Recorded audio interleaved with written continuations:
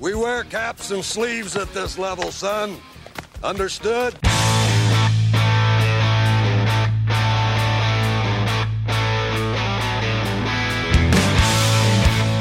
If you had bet at the beginning of the season that 12 games in, your Cleveland Guardians would have the best run differential in the American League, you would probably be a very rich person at this moment. Because that's a fact, baby. We are riding this roller coaster of a season.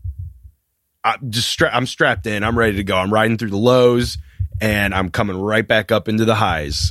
We are recording right after our Guardians, our beloved Guardians, which I will say this with every passing day. I love the rebrand, the name, the logo, all about everything about the franchise more and more. My love for it only grows stronger each and every day. It's interesting that you mentioned that because I have a quick story to share, but I will save it for a little bit later.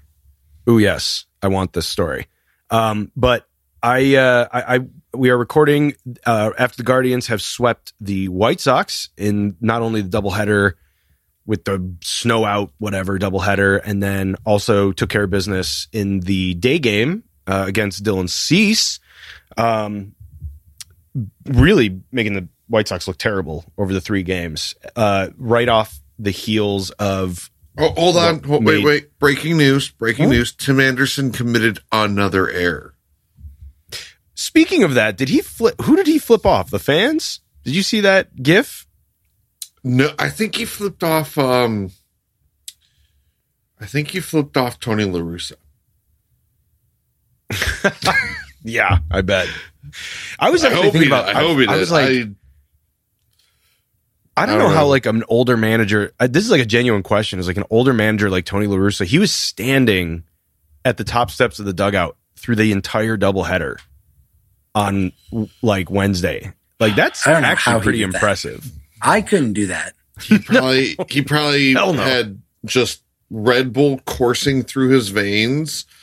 Probably did, you probably slapped into a Slim Jim too. I mean... Sure. I mean, he looked rough today when he like stumbled out when the play happened at third with Naylor and the guy tried to tag him and the ball got knocked out of the glove. He looked like he literally like came out of a bar in Athens during homecoming where it was daylight. Right. And you're like, wait, what's happening right now? Like, why is it day? I should be drunk. That's like Vegas where you go in, you go in the dark and you come back out. And all of a sudden you see the sunrise and you're like, oh boy. It's like it's that scene from Varsity Blues when they come out of the strip club at like and they see their teacher, 7 o'clock. Oh my goodness. What's going on? So an interesting little stretch before the team runs off to a really long road trip, which you mentioned, Chris, is a bizarre thing where the Guardians go east to New York and then out west to Anaheim and Oakland to wrap up April and get us into May. So, really strange in that you go 500 against the Giants and White Sox, but you don't really think of it. It didn't happen the way you'd think it would, but I take it, right? I mean, yeah. And our boy Stephen Kwan, after going 0 for 12 in the series against the Giants, and me having to pause on the statue collection just for a moment, just momentarily. He bounced back, so that was good to see. That actually is. I mean, that is important. Like, they're throwing a lot of lefties at him too. They're letting him bat against a lot of lefties, and he's holding his own. He's gotten a few hits at this point, but he doesn't look overmatched. He just kind of went through a bit of a tough series, but he came back in the White Sox series. I believe it was it today's game he had a sac fly? Yeah, he had a sac fly. He scored 2 runs. Yes. I think he was 1 for 3 today. Something like that, yeah. And Tom Hamilton said, with that sac fly, he goes, that's a veteran. That was just a veteran at bat. And that's the thing where obviously we knew he wasn't going to hit 700 all season long and have this like on base percentage that was 800 as well. But he is still hitting 387. Yeah. So, I mean, it's so unbelievably awesome that he's finally, we're finally giving a kid who won it in Arizona, go out and prove it. Go out and prove it that this wasn't a fluke. And in that over 12 stretch against the Giants, he still was having good at bats, long at bats. Yes. He wasn't just swinging at terrible pitches. That's the thing that you want to see. Everyone's going to go through those stretches. Jose is going to go through it. The best players will go through those stretches, but not changing your process when you go up there, not just swinging at randomly bad pitches all of a sudden. That's something that rookies don't really do. And that's just a little telltale, I know super early in his rookie year, but those are just the little things that build up, to create something really special. Mm-hmm. And even when he's having, might have an off day offensively, then he makes a big play to throw the guy out at home. Oh, that was so during huge. The doubleheader. He does all these things that are very fun and impressive. And one of my favorite things about this lineup, with Miles Straw, Ahmed Rosario, Kwan, and Ramirez, and to an extent, Naylor's been looking better at this. They're all probably just pissing off pitchers left and right with how many pitches they are forcing every pitcher to throw. You are going to, over the course of the season, shorten probably by an inning and a half with that lineup, a starting pitcher on average. And that adds up, especially when teams that don't have super strong bullpens. That helps the back end of your order. They get frustrated. They're fine, I'll just throw this fucking meatball across the plate. And all of a sudden, Jose knocks it out. That's something that's got me, it's nerdy, but it's got me very excited. Fabs, you're 100% right. And, when Freeman comes up, Freeman's another guy who works counts. And then it even looks like it's rubbing off on other guys too. Not that they were, that some of the other guys were just swinging out of their shoes, but other guys are going 4 or 5 pitches, and it's okay. Oh, Owen Miller. Cool. Sorry. Owen Miller, Ernie Clement, Oscar Mercado, hey, just get an extra pitch. And those guys will, Owen Miller, is it Miller leading the league with 7 doubles? Doubles.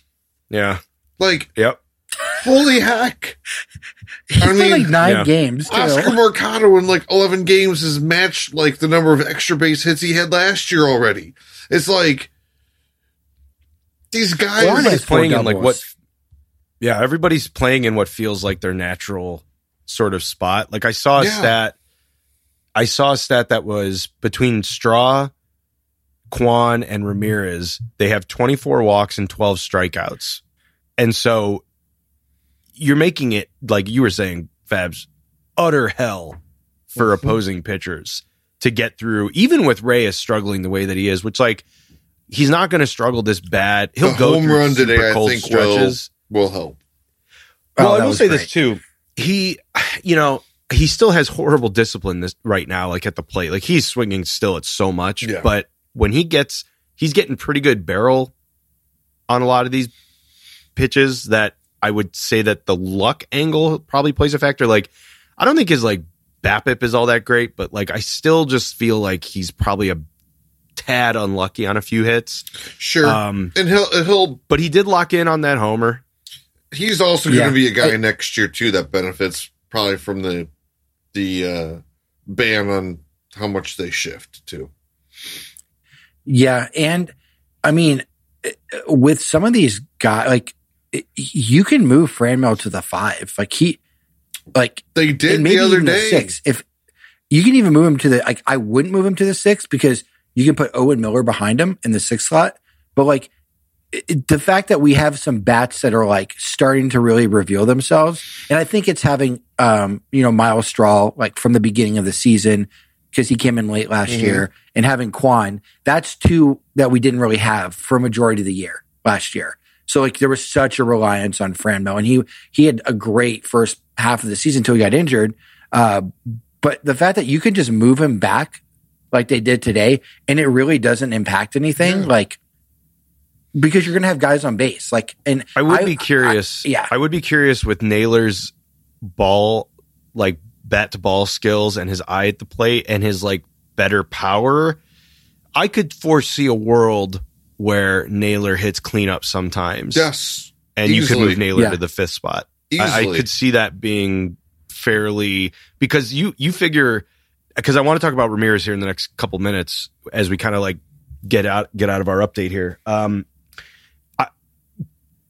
Not that, you know, the power that Reyes has is fantastic, but if you were to put another guy who gets on base at a decent clip, assuming Naylor takes that step forward, putting Reyes at the fifth spot with so many guys who could be on base, that only helps him see better pitches, and maybe takes a little bit of pressure off, especially when he's kind of going through like a cold streak. So I actually had that same kind of thought where I was like, you know, you could, depending on like who takes a step forward, sometimes try it if you wanted to.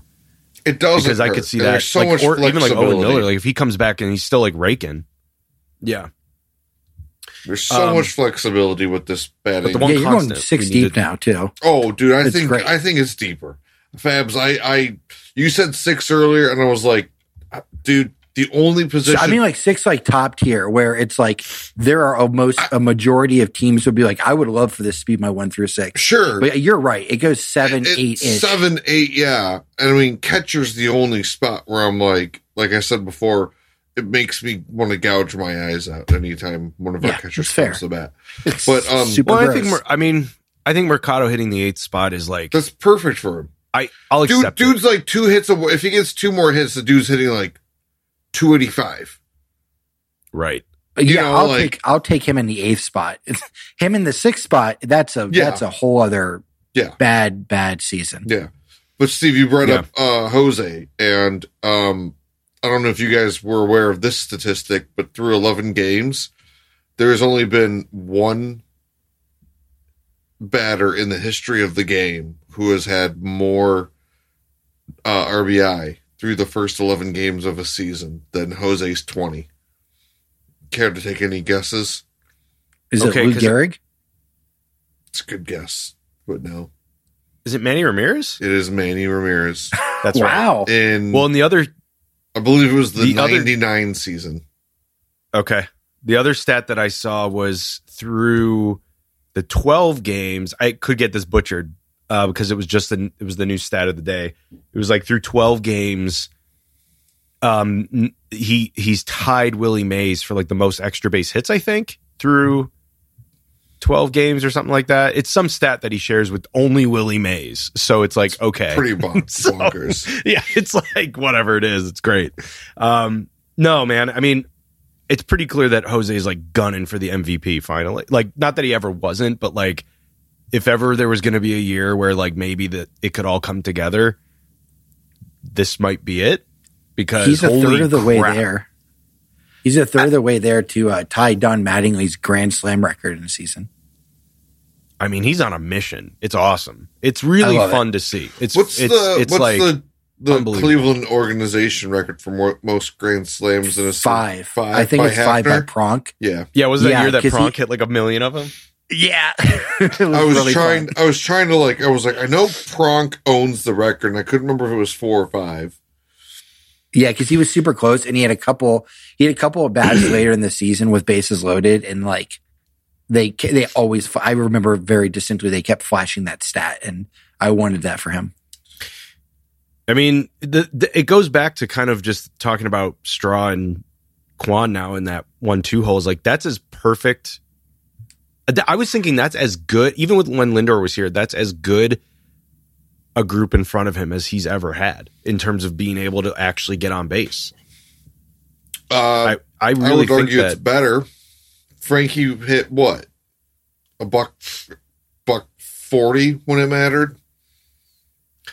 Well, even just his ability, even just over his last couple of years and the way he kind of struggled in general, it was like, I mean, you know, I think this might be and even when he struggles, having Reyes behind you is a good thing because you have to respect his power. And when Reyes gets hot, like watch the hell out because that dude. I mean, you're still talking about the offense. Goes red hot. He'll carry you for like 2 weeks on his own. And if he's in this offense, which I will remind people after this White Sox series is still the highest WRC plus or work plus, whatever you want to call it, offense in baseball. Technically, this is still the best offense in baseball. They have the best run differential. Best run differential by a large margin.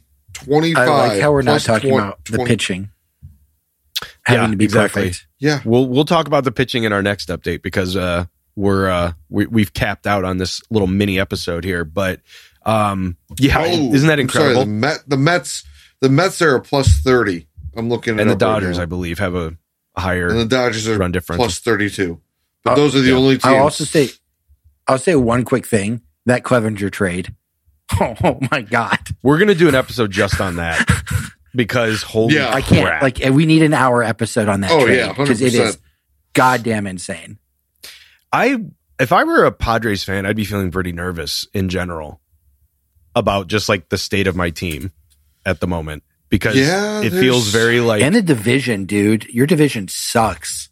Yeah, it feels very like tenuous. Like even though you signed Tatis to a long deal, you're kind of like, Blake Snell gets hurt all the time. Clevenger, we've like never seen pitch. Like, what's going on here? So, I'm like, and Mackenzie Gore, like, I believe had like a ton of control issues last year, and they've like redid his entire like approach, and it's like, okay, pitched it finally sounded like that he might have been available for the right price this offseason, which I heard that too. Was which not like the that case would have been like before. No, they need him desperately. Yeah.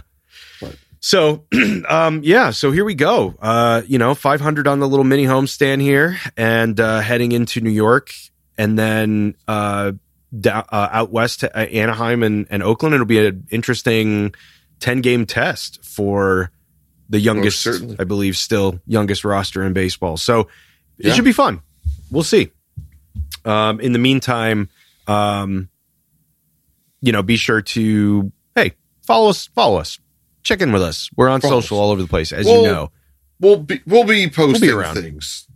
Yeah, you'll see us, okay? And commenting. And getting into general shenanigans, all that stuff. All right. General tomfoolery.